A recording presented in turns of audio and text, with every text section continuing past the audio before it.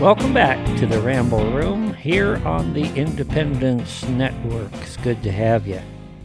So during this next hour, we've got two shows for you. One is a brand new show and one is a replay. The first one, last night on Facebook Live, a number of the Wyoming Freedom Caucus ladies got together and held a town hall, and I want to share that with you. The second part, some of you may remember G.R. Mobley specializes in constitutional issues, and he's giving some background on what we're trying to do with what was then House Bill 212. This is the bill that we call Wyoming Sovereignty. Basically, what we're trying to do is to limit federal overreach. What's happening down in Rock Springs with the BLM is a classic example of what this bill is designed to do, to give states, specifically in this case, the state of Wyoming, a path of recourse and of action to be able to take to try to negate the overreach of the federal government. I hope you enjoy this hour of the Ramble Room here on the Independence Network. That serves House District 3, which is Southern Campbell County. Representative Pepper Ottman with House District 34 from Northern Fremont County. Representative Sarah Penn from House District 33, Southern Fremont County, and Representative Tommy Strock with House District 6 from Eastern Converse County. We have Representative Tamara Trujillo with House District 44, Southwest Cheyenne, and Representative Jeanette Ward from House District 57, Central Casper area. And I will be the facilitator tonight. I am Representative Rachel Rodriguez-Williams, and I serve House District 50. So again, tonight's subject is Wyoming removing our library system from association with the ALA, known as the American Library Association. As you might have heard, over the past several years, we've seen a culture war developing in public and school libraries across the United States. And even though some of our colleagues and some lobbyists for those organizations say that those problems are not here in Wyoming, we have seen it. And this is definitely a Wyoming problem that deserves a Wyoming solution. And tonight we're here to talk about that. As people gain knowledge about how serious the problem is, they invariably find that the American Library Association is at the center of most of these controversies. It seems that this once very helpful organization has taken on a cultural and political position that is contrary to a lot of parents across the country and their beliefs. A lot of parents in Wyoming are concerned about the influence of this organization in using it to push their own agenda. In October of 2022, the Campbell County Library disassociated with the ALA based on their constant promotion of books that sexualize children. Earlier this year, both Montana and the state of Texas removed themselves from any partnership or coordination with ALA based on their anti-capitalist and pro-Marxist agenda. During this time, other counties across the United States have also begun disassociating with the ALA for various reasons. In mid-August, members of the Wyoming Freedom Caucus called on Governor Gordon to withdraw from the Wyoming State Library and the state library system from their association with the ALA. The governor announced that he was sending a letter to the ALA asking them to explain their recent comments regarding these culture war issues. Over a month later, the governor of Wyoming has not notified our group, the Wyoming Freedom Caucus, or the media that he has received a response. We're going to talk more with each of the representatives that are serving on this panel today. I'm going to ask each of them a few questions, and I'm excited to hear their responses. We'll go ahead and begin with our first question. So the chief executive of Wyoming governor, attacked the Wyoming Freedom Caucus by saying that our letter, which each of us signed, that asked him to withdraw Wyoming from the ALA was simply us mothers and grandmothers being self-appointed morality police. What do you think of that? And I'd like to ask Representative Ward to respond specifically to the choice of words, morality police, that statement, and also to discuss some legislative efforts. Jeanette?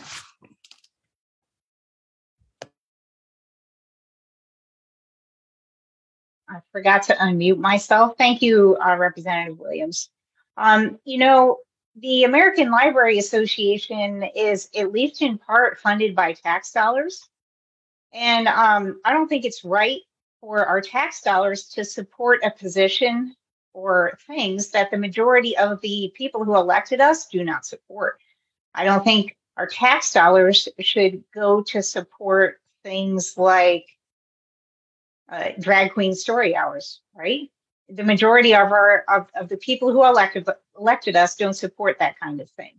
So why should our tax dollars go to support that? The ALA receives grants and awards from government organizations, so they are at least in part funded by our tax dollars.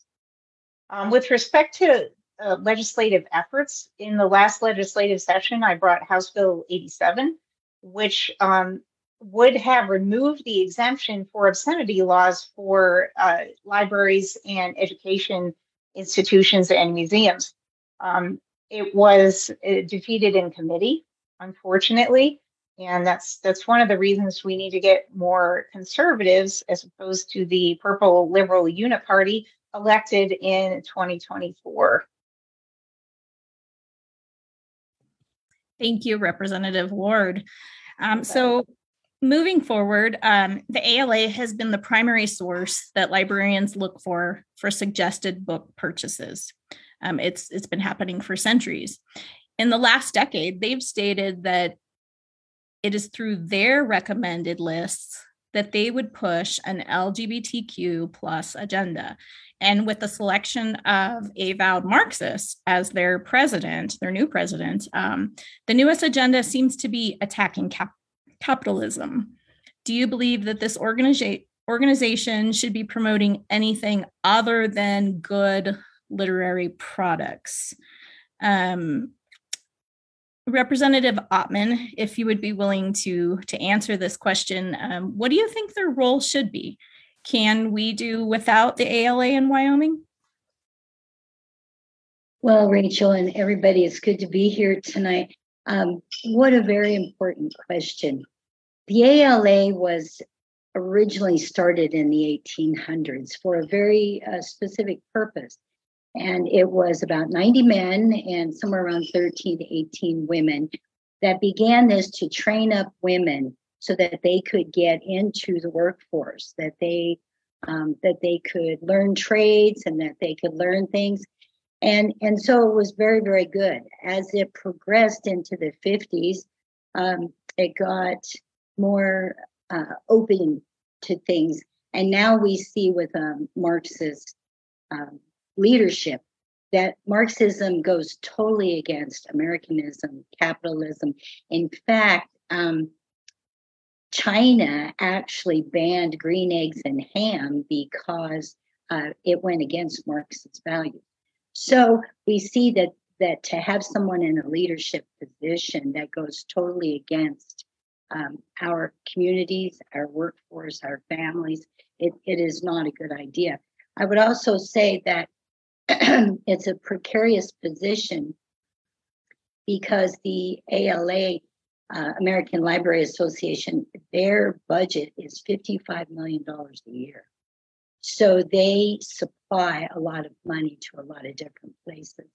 The thing is, though, is that they are not the only organization, excuse me, that helps. And we in the state of Wyoming also, through our mill levies and things like that, help our libraries. So I don't believe that the state would hold up or the libraries would. It would be a different look. Our libraries are becoming very community oriented. They want to be community centers rather than places of learning. In fact, just to say what they've done is they've gone from a learning and training mindset into an office for intellectual freedom. And so there's no holes barred. And I think that's where we're running into a lot of our trouble. Thank you, Representative Ottman. I don't know if any of you had heard, but ladies, I had heard that the ALA president is an active supporter and donor to the New York Democratic Socialists. And recently, they held a pro-Hamas rally in the wake of the unprecedented attacks on Israel last week. Had anybody heard that? It's mind-blowing. But we'll go ahead and move along. I'd like to get to Representative Penn. Thank you for joining us. So what is the danger of sexualizing children at an early age? And do these books that have been challenged in many of the Wyoming school libraries, do they rise to the level of sexualization that would be problematic? What are your thoughts? Yes. So thank you, Representative Williams, and thank you to all those who are watching and taking time out of their evening for this. So a short answer to that is the dangers of early sexualization are many. Let's start with the development of the brain. So our brains begin developing from the back and go to the front. So the last parts of our brain to develop is what's called the prefrontal cortex. So the prefrontal cortex is in charge of tasks such as anticipating consequences, impulse control, focusing attention. And so if those are one of the last things to develop, think of the prefrontal cortex as kind of the brakes to your brain. And so children and young adults don't have those brakes. So as a parent of young kids, I wouldn't put my kids that are learning to ride a bicycle on a brakeless bike at the top of a steep hill. I just know that the outcome is probably not going to be good. And we have a similar situation here. Children's brains are really sensitive to reward stimuli, which means that their behaviors become habitual very quickly. And so if we don't have breaks and we create these habits rapidly, then we're setting these kids up for bad outcomes. We already know this. That's why we have limits on ages. You don't drive till you're 16. You don't drive at 10 because 10-year-olds aren't developed enough to make those choices. We don't drive till we're 16. You can't purchase alcohol or tobacco products until 21 generally. In fact, the other day at the grocery store, I even had to take a picture of it. The little sign that we've all seen sitting on the desk that says, in order to purchase tobacco products, you have to have been born on or before this date. And it's 21. And yet we can still our kids can have access to these sexually explicit materials way before that. Other things, another thing has been said about this stuff is accidental exposure to these things is one of the major on-ramps to introducing kids to pornography. And so it's just, it doesn't have to be intentional. It's accidentally coming across these things that happen to be in the libraries where these kids can get to them. Pornography has lots of other things. It changes kids' views on sex, can make it more violent, impersonal. It changes people's views, not just kids, but adults as well, people's views on other people and themselves as well. So it's kind of an objectification of others. Teaches kids that consent is not necessary with regards to personal, looking inward. What can it do to an individual? There was a study done by the APA on women, and it found that early exposure of girls to sexualized material is associated with higher incidence of mental health problems, specifically depression and eating disorders and low self-esteem. So it's a big deal. Right now, we're dealing with so many mental health issues. Can we be shocked with the stuff that our kids are exposed to? It affects their quality of life, potentially. There was a study on 14-year-old boys that said the more they used porn, 6 months later, we saw that they had a decrease in their academic performance. And last but not least, this has the potential to harm other kids. Kids reenact the things that they see, and they will practice on other kids. Even the CDC lists on their website, early exposure to sexualized material is a risk factor for predation. There was a Swedish study on adolescent boys, again, that found that daily consumption of pornography was linked to increased interest in deviance and things of an illegal nature. So the second half of your question, do our books rise to that level of sexualization? I would say yes. The Cowboy State Daily this summer did a good job, Claire McFarland, on one of the books that's found readily unfortunately, throughout many of our libraries, school and public. And it's shocking to see what's being put out for our kids. And being a cartoon does not mean that it's not pornography. In fact, it might be worse for our kids, because kids are drawn to cartoons and they think that it's a comic book, or they think something, and they're being exposed to these illicit, explicit materials. And, if I don't want to take too long, but just quickly, I want to throw out that parents, please be aware of what's going on in your school libraries with regards to Scholastic. So Scholastic has been around forever. I went to Scholastic book fairs as a kid. My kids bring home the flyers. But they are following this ALA agenda with pushing these LGBT themes. Last year, I think it was for Pride Month, they put out a big list of over 100 books that they're promoting that have heavy LGBT themes, transgender themes, and things like that. Their CEO was proud to say that they support and work to amplify the voices of transgender and non-binary people. And so that is their agenda, and they're not being shy about it. So please, parents, be aware of what's going on in your schools, and talk to your librarians and your principals, and let's get that stuff out of there. It's scary, really, what's going on. Thank you, Representative Penn. So I have one more question for you. Do you believe that the word grooming or the word groomer is appropriate for those who are making such books available to children in our schools and in our libraries, our public libraries? If so, why? Well, I, in effort to educate myself, I thought, okay, what does grooming mean? And I looked it up, and the definition of grooming means to prepare or train for a particular purpose or activity. I looked at some counseling websites and some mental health sites to see, what are they saying about grooming? And I mean, people, it's not difficult to find, because this is a big issue. But they point out that it's gaining trust to then manipulate. So it's kind of a preparatory process. You're working now for an end goal.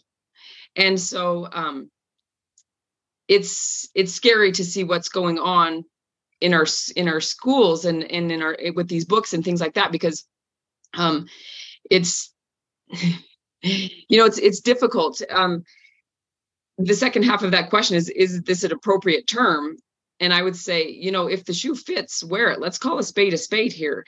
They're focusing on these kids because these are malleable targets. These are kids that are still, their brains are still developing. They're easy targets. They're still, getting through a lot of things in their lives. But these materials, these books, they are normalizing this behavior. And that's a dangerous thing. So that as they get exposed to these things little by little, then if one of these events actually happens to them in real life, in a real circumstance, then they've kind of lost that automatic reflex to say, whoa, no, because they've been taught that this is actually normal behavior when it isn't. It's less shocking. They're less likely to report it, to tell a parent, to those types of things. Now, of course, not everybody's a predator. There's plenty of people that are simply buying into this woke ideology that says, oh, we just want to protect these queer and trans kids and teach them about their bodies and help them understand their circumstances and things like that. But, I'd say let's go back to that definition of grooming. This is a preparatory thing. So what's happening right now before our eyes is not the end goal here. Again, we're normalizing this stuff. This is a conversation about what is age appropriate books in taxpayer entities. And let's be real, some of these books have actual explicit instructions on how to engage in, gay hookups without your parents knowing, how to clear social media or clear your search histories on your computer. What's in these materials is explicit and it's suggestive, and that leads one to want to see more and then to want to do more. They're preparing these kids to be victims. Thank you, Representative Penn. That was very well explained. Thank you so much. So in Campbell County, there has been a lot of media coverage about what's happening over there with their library system. And they recently removed themselves from affiliating with the ALA. And I'm really curious to know what has happened since then, and we have a Campbell County representative with us, Representative Angelos. Thank you for joining us. Maybe you can fill us in and give us an update. Thanks, Representative Rodriguez, and thanks for everybody being here. There's so many great people on here who has a lot of knowledge and can, and mothers and grandmothers that, we can really give you that information. I'm really privileged to be here. So Campbell County Library was the first to pull away, cut ties with the ALA. They did that last year. And it was all over the headlines, all over the news. And it wasn't because of the Marxist agenda, although that has just confirmed that for us. It was because of their policy of all information for all ages. So there was no protection of children or age appropriate material. Where I look at it is we have ratings on TV, we have ratings in movies, we have parental guidance and explicits in music and in video games, and why not in books? And so there's been a lot of discrepancy on how do you rate a book? Can books be moved? Should they have been moved out of the children's section? And so it was a big deal within the community. And ultimately, the library director was fired in July recently. It was a 4-1 vote on our library board, and she was let go. In that, there's been a lot of, I'm sure you've heard, it's been all in the media. She has come back and sued some of our community members for pointing out the refusal to move the books. And again, being that it's free speech, we wanted the books moved out of the children's and the teen section and put out of their hands. We do understand that they want to have access. If a parent wants a child to have access to that, then that is a parent's choice. But as a taxpayer, I shouldn't have to pay for it. I think that's where we're all going. So with that, a couple of our community members that were sued are now being basically sued over freedom of speech. I pulled up, the actual Declaration of Independence, people, you should all have it. And, in our First Amendment rights, it says, and I'm just going to read the very last part because we all know most of it. So abridging the freedom of speech or the press or the right of the people peaceably to assemble and to petition the government for redress of grievances. And that's really what the community members did. This is a publicly funded library with their tax dollars. And they went and said, I have an issue with books that are there. So with that, the Bennett family, 3 of those members have been sued, and there is an actual legal fund set up to help them fight this. And it comes down to where it's going to affect us all if we do not stand up for our First Amendment rights. It's so interesting to me that we're fighting about First Amendment rights and books being moved and violating directors' First Amendment rights. Well, we're violating the very people who come up and say, hey, I have a problem with this. My tax dollars are paying for it, and I don't appreciate it. We may not like how they say it, but that is a free country. We cannot thought police everybody and police everybody on their beliefs either. But this is something that's just a general attack on our freedom of speech. So I'm going to share with you, if you would like to donate to, and we're going to put it in the comments, you'll see it, but it is www.GiveSendGo Bennett Legal Fund. Bennett is spelled BENNETT Legal Fund. If you are in Campbell County or in Gillette, you can see it right here. We'll put a link down in the comments too. You can also donate at Campco Credit Union. There is a Patriot Defense Fund that you can go and fund. And again, this is just standing up for all of us. And that's what's going on right now. They have hired a new director in Campbell County. He does not start until November, and we're excited.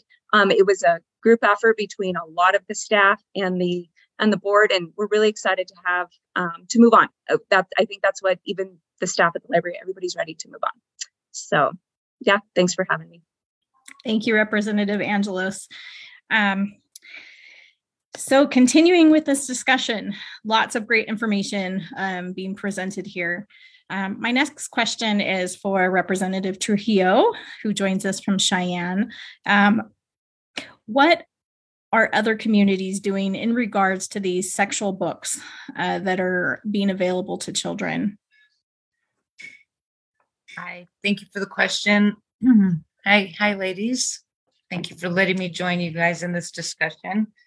There's actually quite a bit going on here in Laramie County with school district number 1.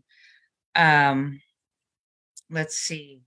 I had to take a lot of notes. Let's see. Laramie County is going through some big changes this year. The new school board of trustees are actively listening to the parents, students, and teachers.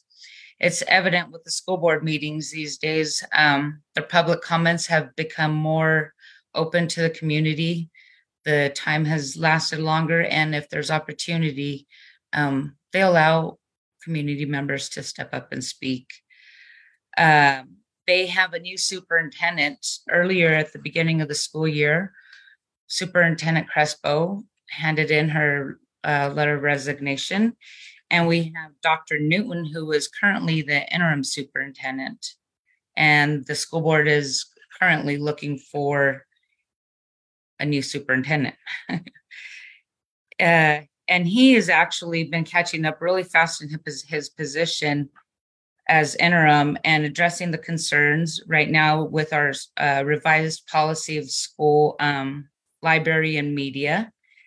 And he's also looking into some safety concerns that the school district is having with our classrooms. For the past couple of years, parents have been trying to voice their concerns over some of the material being put into the schools. And the material that has been brought to everyone's attention through our state and through speaking at the school boards, these contain sexual explicit content. There is a handful of adults also claiming that these books are educational, and those concerns have also been taken into consideration with this new policy. The current policy that is in play right now in Laramie County is an opt-out scenario, which it doesn't really offer full transparency. Your child in this scenario has full access to all available material on the shelf, whether it's appropriate or not. Only and unless a parent chooses to opt out, at this point, you have to go through the whole entire system and click, which is very cumbersome and not very user-friendly. So what the new process is going to do is it's going to bring attention to the parents and guardians as it is an opt-in policy. Okay, hold on. New process. It's a lot because there's 4 processes to this. With the new policy, there'll be 4 levels of access. 1, which is no access to material containing sexually explicit content. 2, parent guardian limited access. 3, open access. And 4, no access. I really encourage everybody to go to the Laramie County School District website. They have a couple links that you can review the policy and what they're, how it's going to be presented. Because then, in process of doing this, they also had to come up with definitions. I know we tried to put in some definitions, and Jeanette's Representative Ward's bill didn't make it pass where we needed it to. So Laramie County District 1 decided to take it upon themselves and come up with their own definitions. Those had to deal with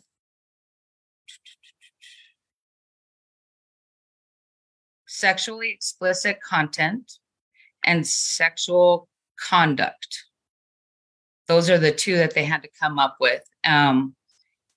So if you want to know what those are also on the website, and the links are on there. And they're taking open comment till November 10th, 4 p.m. So we are in the final process of this process going into effect for Laramie County School District 1 next school year. Representative Trujillo, thank you very much. It's so great to hear some positive movement within the school district. That's excellent, an excellent update. Thank you. You know, just to finish up on that with the comment as like book banning, in this process, there are no books that have been banned. What part of the process is it's just like the movies, right? You have the rated G, PG. That's how they're rating the books. So if there's books in elementary school that need to be moved up, they're just going to go to junior high or high school. They're just going to the appropriate age location. And they're not going to be segregated in the actual library where they're at. So it's not like they're going to be like, okay, here's the section where we have rated R books. That's not the case. Thank you for the clarification. Yeah, thank you again for answering that difficult question. And it's always good to hear what's happening across the state in different school districts. So moving forward, we're going to hear from Representative Strzok next. This past session, we had several bill drafts on this topic of obscenities and dealing with the sexualization of children. And now we're talking about the ALA specifically. Just curious what your thoughts are, Representative Strzok. What can we do moving forward? Well, thank you very much. What I would like to say is that we just really need to urge our local board to disaffiliate with the ALA, and then urge our governor to give us updates about his letter to the ALA and urge him to leave the organization. And I think the biggest thing is if we really, each one of us has to get involved. If it isn't in our local library, in our schools, and just stay, get involved in the boards, go to the meetings. And I know everyone feels like there's so many meetings we have to go to, but if it's very important to be protecting our children. And so if we would get involved in all of these different boards and just be writing letters to governors, staying involved in it, involved in the fight. So thank you.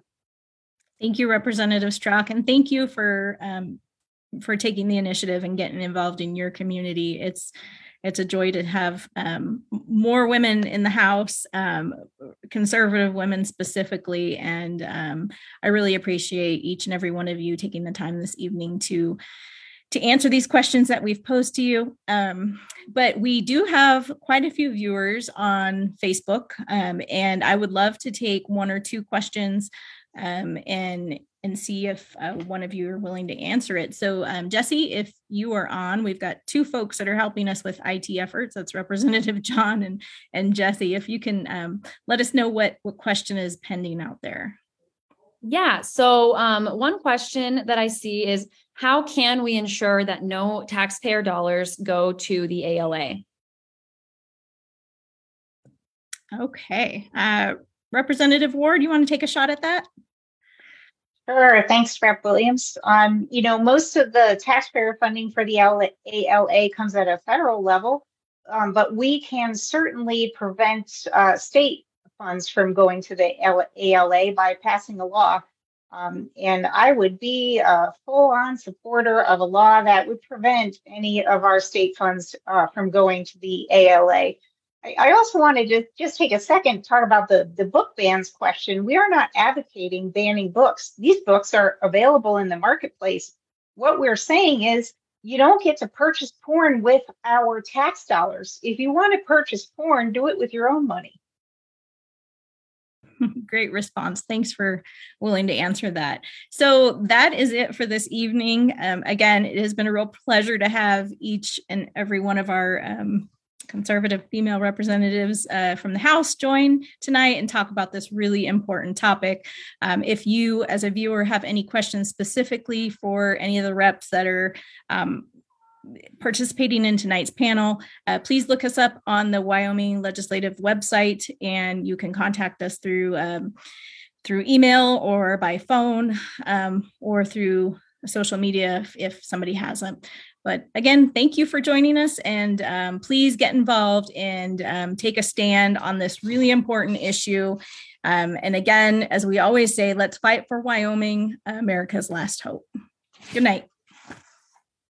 The smart person would probably stand up on the floor and say, near as I can tell, we're supposed to have a Republican form of government. And it seems like we have a party form of government or an alliance or a factional form of government where enough people politically can get together and decide to turn their back on the Constitution and do whatever they want.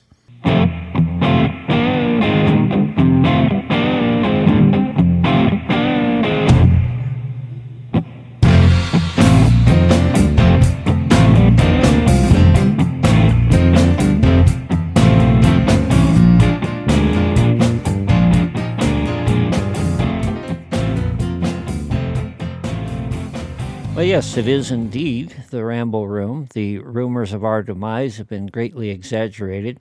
We're still here. As most of you know, I'm down in Cheyenne, a freshman legislator at the Wyoming House of Representatives.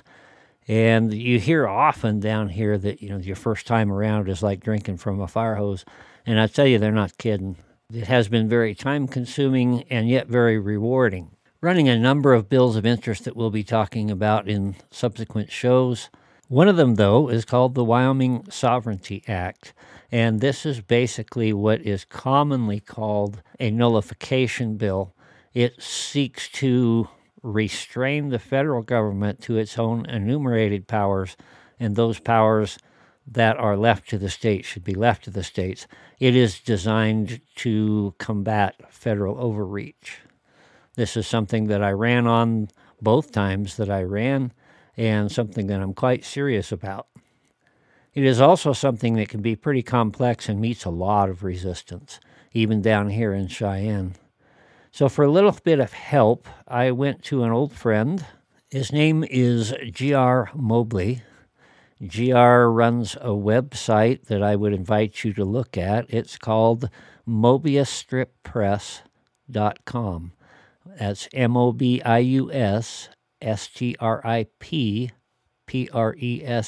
all one word, mobiusstrippress.com. I would invite you to go there and look through that website. I think you'll find a lot of very interesting information. Certainly it's some heady stuff.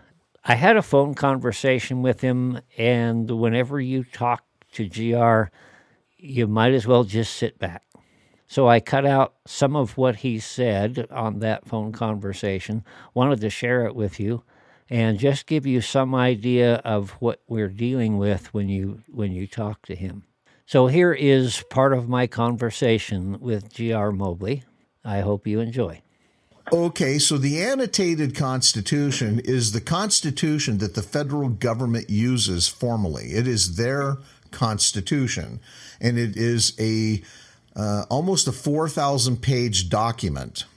It basically injects case law and how the federal government has made determinations on what is constitutional and what isn't constitutional, and how they will enforce the Constitution. Now, near as I can tell, there's never been an amendment to allow the federal government to basically create and pervert and subvert the Constitution with such an abominable document, but somehow they have done it and they've created this thing.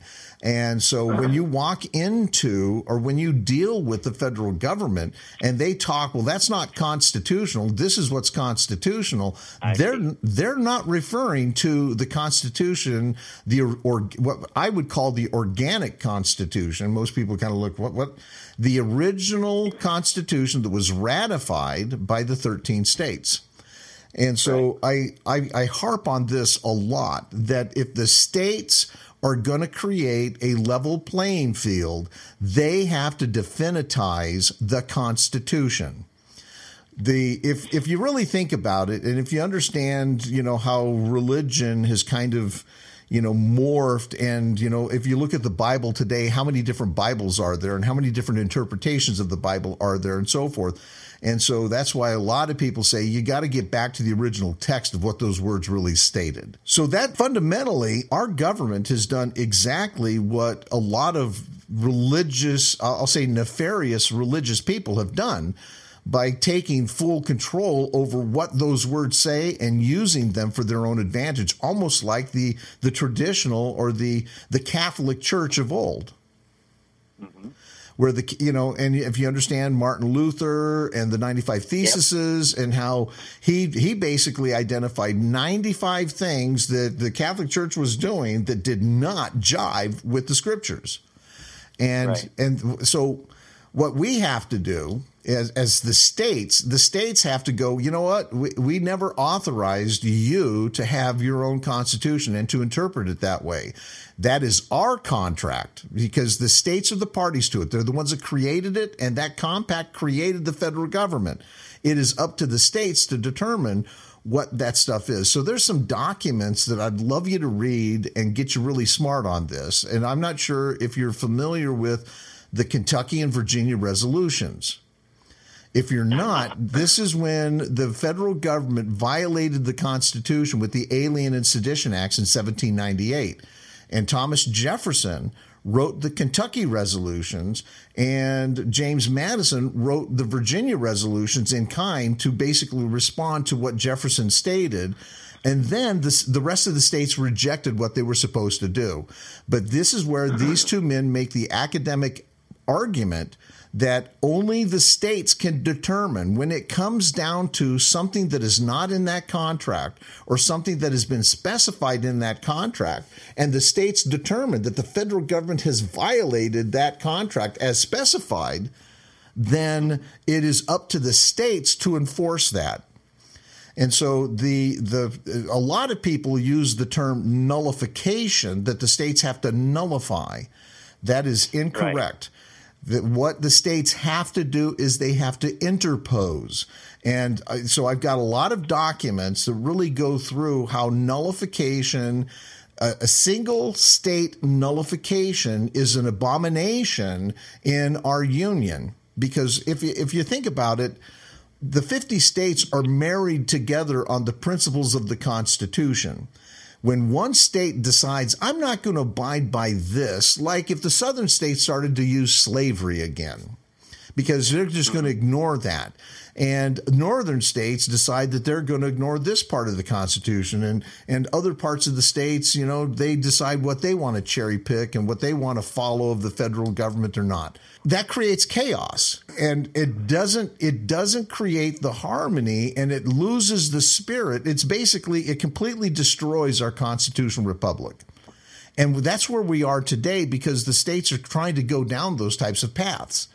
And we have to get back onto what the Constitution says and what the federal government can do based on that Constitution, and force them back into that box. And the states have all the power to do this. We only need a majority of the states. We don't need 2/3. We don't need 3/4. We only need a majority of the states to demand full compliance to the Constitution. When you start to realize all of the things that are in the Constitution, I believe this is when you start to see our Creator's DNA in this document, because the 14th Amendment, which a lot of people say a lot of disparaging things about, the 14th Amendment has been truly the final piece to the puzzle to give us all the teeth necessary to force the federal government into compliance. This is one of the reasons why everybody kind of, calls and refers to the 14th Amendment as that bastard stepchild. The liberals that don't like parts of it, and the conservatives don't like parts of it. But anybody that looks at that 14th Amendment and they look at how it was debated in Congress, every assertion from the liberals and the conservatives have no standing. They have no ground. What they're basically saying is not within that document. It's not there. What that document does do is it refutes the perversions that have been created by both sides of the problem. Because technically, and I don't know where you stand on this, but technically one of the greatest problems that this country has in its misguidings, or how we've been led down this wrong path, has come from the parties. And so if you didn't know, we're supposed to have a Republican form of government, right? And if you followed what happened in Congress over the leadership and committees, a Republican form of government is representative of the people. So where in the Constitution does it say that the party can control all of the committees that Congress is going to have? Where does it say that, hey, if you have a majority in the party, you can seize full control over government? In other words, that makes it, we have a party form of government, not a Republican form of government. Does that make sense? Yeah. And it makes absolute sense, and that's what we're in trouble Monday. We're going to have a vote on the rules, and that's kind of, that whole thing's an abomination of what it ought to be. Right. And so if you really look, and the smart person would probably stand up on the floor and say, near as I can tell, we're supposed to have a Republican form of government. And it seems like we have a party form of government or an alliance or a factional form of government where enough people politically can get together and decide to turn their back on the Constitution and do whatever they want. And near as I can tell, that is unconstitutional. And everybody that took an oath to office that is standing in this room today has just violated their oath by not supporting the Constitution and supporting factional government. Back to this party form of government, when we look at the constitutional process of how we're supposed to choose our president, we, the people, are to choose our electors. In the original process of choosing the electors, all the electors were chosen by the people except for two, the Senate the State House, the State House chose the two that represented the Senate. So like in Virginia, the people of the legislative districts voted for their elector, and then their elector casted the ballot to elect the president. That's the process. We're not supposed to have direct elections. But when we look at how we do it today, we don't even choose our electors. Who chooses the electors? The party. Right. The party in the convention votes for who the electors will be. And near as I can tell, that's not in the Constitution, nor are primaries to be able to whittle down who the candidates can be and who the eligible candidates that can be considered for president can be done by the party. Near as I can tell, that's unconstitutional as well. Near as I can tell, the concept of the party or winner take all regarding the party and taking all of the electors is not only not within the Electoral College Clause, it's repugnant to Republican form of government, because if a legislative district chooses a particular elector or a particular way, let's say they go Republican, then how is it that the Democratic representation is forced upon that legislative district? I mean, if we start examining how the party has co-opted full control over our government, now we start unveiling, one of the puppet masters that's back behind that stage of, playing this big, elaborate game of politics here in America. And they're not the only ones, because there's corporations, banks, and a lot of other players back there that are pulling all the strings. And I know you know these things, but the constitutional context to all of this is they don't have any authority to do this. The party, basically assumed this control, and we don't have a government that allows parties to basically compromise to say, okay, we're going to create a healthcare system. No. They have to amend the Constitution to create a healthcare system. So one of the things because we've never talked before, and I'm fire hosing you, right? I feel like we have spoken once, so it's not the first time I've been. Oh yeah. It was a long time ago. That's right. Yes, it was. It was actually after the last election, and I encouraged you to run again. And so that's right. Thank you. And so I'm glad you did. But I have a video out, and I have a couple of videos out. One video basically says that everybody in Congress must be removed because of the border crisis that they're claiming is an immigration border crisis, when in fact, constitutionally, it is an invasion. And the Constitution requires, the language of the Constitution requires that if we are under an invasion, the invaders must be repelled. It doesn't say to stop, to let them stay in place, hunker in place, and become citizens, or process them to become citizens. It says they must be repelled. Congress shall have the power to call forth the militia, to execute the laws of the Union, to suppress insurrections, and repel invasions. And in Article 4, Section 4, it says that the United States guarantees to each state in the Union a republican form of government and shall protect each from an invasion.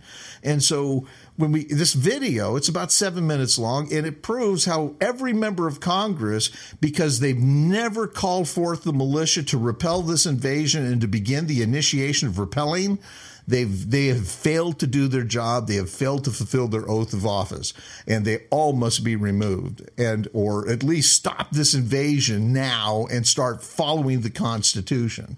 I don't like scorched earth mentalities, but sometimes you have to be really bold and strong and basically kind of backslap some people and get them to realize, right, hey, you're way off base here, and if you don't get in line, you're going to be out in the cold.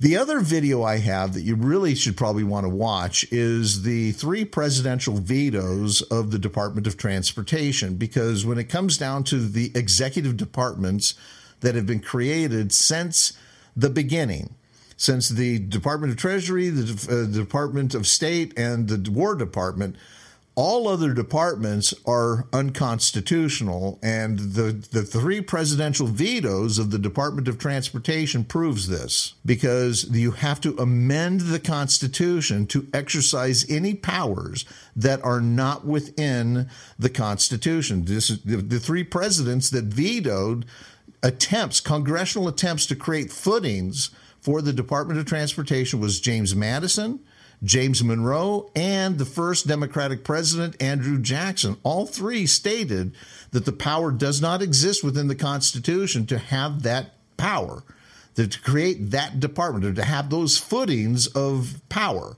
And so when you really look at what they said and how they said it, and James Monroe, actually, the way he did it, he pointed to the 6 justifications, like post roads and all these other things. And he said, even if you combined all of them, the power still does not exist for the federal government to maintain, to improve, and to create highway systems and waterway systems within the United States. And so this is how far we've gone. And that was the very first, direct attempt of usurpation. By the time they created the Home Department, which should really resonate in Wyoming, the Home Department is what we call the Department of Interior today. And in 1849, when they created the Department of Interior, if we look at the claims of the United States over its land, we were pretty much coast to coast. There was just small little strips, I think New Mexico and Arizona, possibly, maybe California. And we're talking about small little strips that weren't a part of the contiguous United States that we have today. So why is it that in 1849 they created this permanent department when we were about to sunset the need for acquiring land? Because they'd been doing it for so long that there were so many people working in the interior in helping this land turn into states that they said, you know what? It just seems unfair that we have to lay all these people off. So now we're going to create this permanent department. And then what they started doing is they started, and I proved this, and I can walk you through how to do this, because all you got to do is go through the enabling acts. But when you look at the enabling acts, and you look at Article 4, I think it's Section 3, where it talks about the United States shall, or Congress shall have the power to admit new states, or actually shall admit new states into the Union. It's not a power. In other words, when you read this part of the Constitution, this is a role and responsibility, but not a power. They don't have the power to dictate what that state is going to do. They can't make that state slave. They have no ability to create what they call a self-destiny. In other words, your destiny is to be a slave state. Does that make sense? And so when you look at Where they start talking about Congress shall have the power, it's after they talk about the responsibility, and then associated to the responsibility is the power to regulate and dispose of the land. But that's only when it becomes a state, is when they dispose of that land. Or if they choose to, if it's a territory and they choose to trade it to Mexico for another chunk of land or something like that, then they do have that power. But once it becomes a sovereign state, it's over, it's done. That state now rises above superiority over the federal government. The federal government is a service agency that's supposed to only do these very specific things. And so as the states came into the Union, they were all to have this doctrine called equal footing was used in the very first enabling acts when they brought in Kentucky, and I think it was New Hampshire and Tennessee and all these new states. They all said that you're coming in with exact equal footing. Well, down the road, by the time the Missouri Compromise started, this is when they started actually taking away the equal footing and saying, okay, any state that happens to form south of this latitude on the globe, that's going to be a slave state. Well, where's that power? That was all proven later on to be an unconstitutional assertion, that they don't have anywhere in Article 4 any authority to withhold any land when they create a state. That is all state property. As a matter of fact, one of the things that I try to help people, and I've got some good articles that you probably want to read, the jurisdiction of property is limited to enumerated properties. In other words, the Constitution that we have and the way it was described during the ratification debates is enumerated. In other words, the Constitution lists the roles that the federal government is supposed to have. It lists the responsibilities it's supposed to have. It lists the powers that it is supposed to have. It lists the property that it is supposed to have, such as magazines, forts, shipyards, and territories. In an ambiguous way, they're supposed to manage territories as they transition them into states. When you read the essence and when you read the ratification debates, everyone in the ratification debates looked at the federal government as a steward in, basically preparing and maturing territories to become states. Never, and as a matter of fact, this came out very specifically in the Virginia ratification debates, that the federal government was not to own any land that was not enumerated. In other words, they couldn't own anything other than those needful buildings, those shipyards, those magazines, and those forts, and those types of things. That's it. Because if they could own forests, if they could own the land, then they can start seizing control and power over the people. This also helped people understand this concept of a standing army. Because one of the things that came into this whole, possession of land, the militia, standing army, and everything else, when they talked about standing army, it had nothing to do with the military. It had everything to do with enforcement of the law. And it had everything to do with the king being able to keep the people off of his land and to be able. And that's why when they say a standing army is the greatest mischief, they were literally talking about the federal government or the central government, the king, to be able to enforce any arbitrary law he wants, which is why they pinned it in that the only execution or the only enforcement of the law was to be done by the militia. In other words, it was one of these checks and balances that they placed, that we, the people, had the ultimate check on the federal government. That if they created a law, we would have to enforce it. And if we felt that that law was oppressive or unconstitutional, we wouldn't enforce it. It was this beautiful thing that they did. And actually, this goes back to the Lord's DNA. I mean, here we can see how he's created so many things to help us protect ourselves from a tyrannical government as long as we stayed vigilant to the spirit of the Constitution. You brought us full circle back to where we started. Thank you. Yeah. Thank you that was recorded as well. There's a lot to unpack there. Yeah, and you know what? But once you start reading these things, these are academic articles, so you may not want to be faint of heart or tired at the end of the day to read these things, because sometimes they're very heady and they're hard for people to sit down and just read. As a matter of fact, a friend of mine said, I can't read your stuff when I have time to read it, because it's usually at the end of the day, and that's usually when I'm having a cocktail and my head starts spinning and I can't keep track. You know, one of my favorite preachers of all time was Alexander Campbell. I have some of his writings, things like that, and just the vocabulary that he used is challenging to today. Yes. Because he's very, very specific in what words mean, and he uses them very precisely. The thought patterns that he uses, it's different thought patterns. It's much more complex. It's like the difference between playing a 3-chord hymn and some great masterful composition. I get it. Yes, right. Very, very different.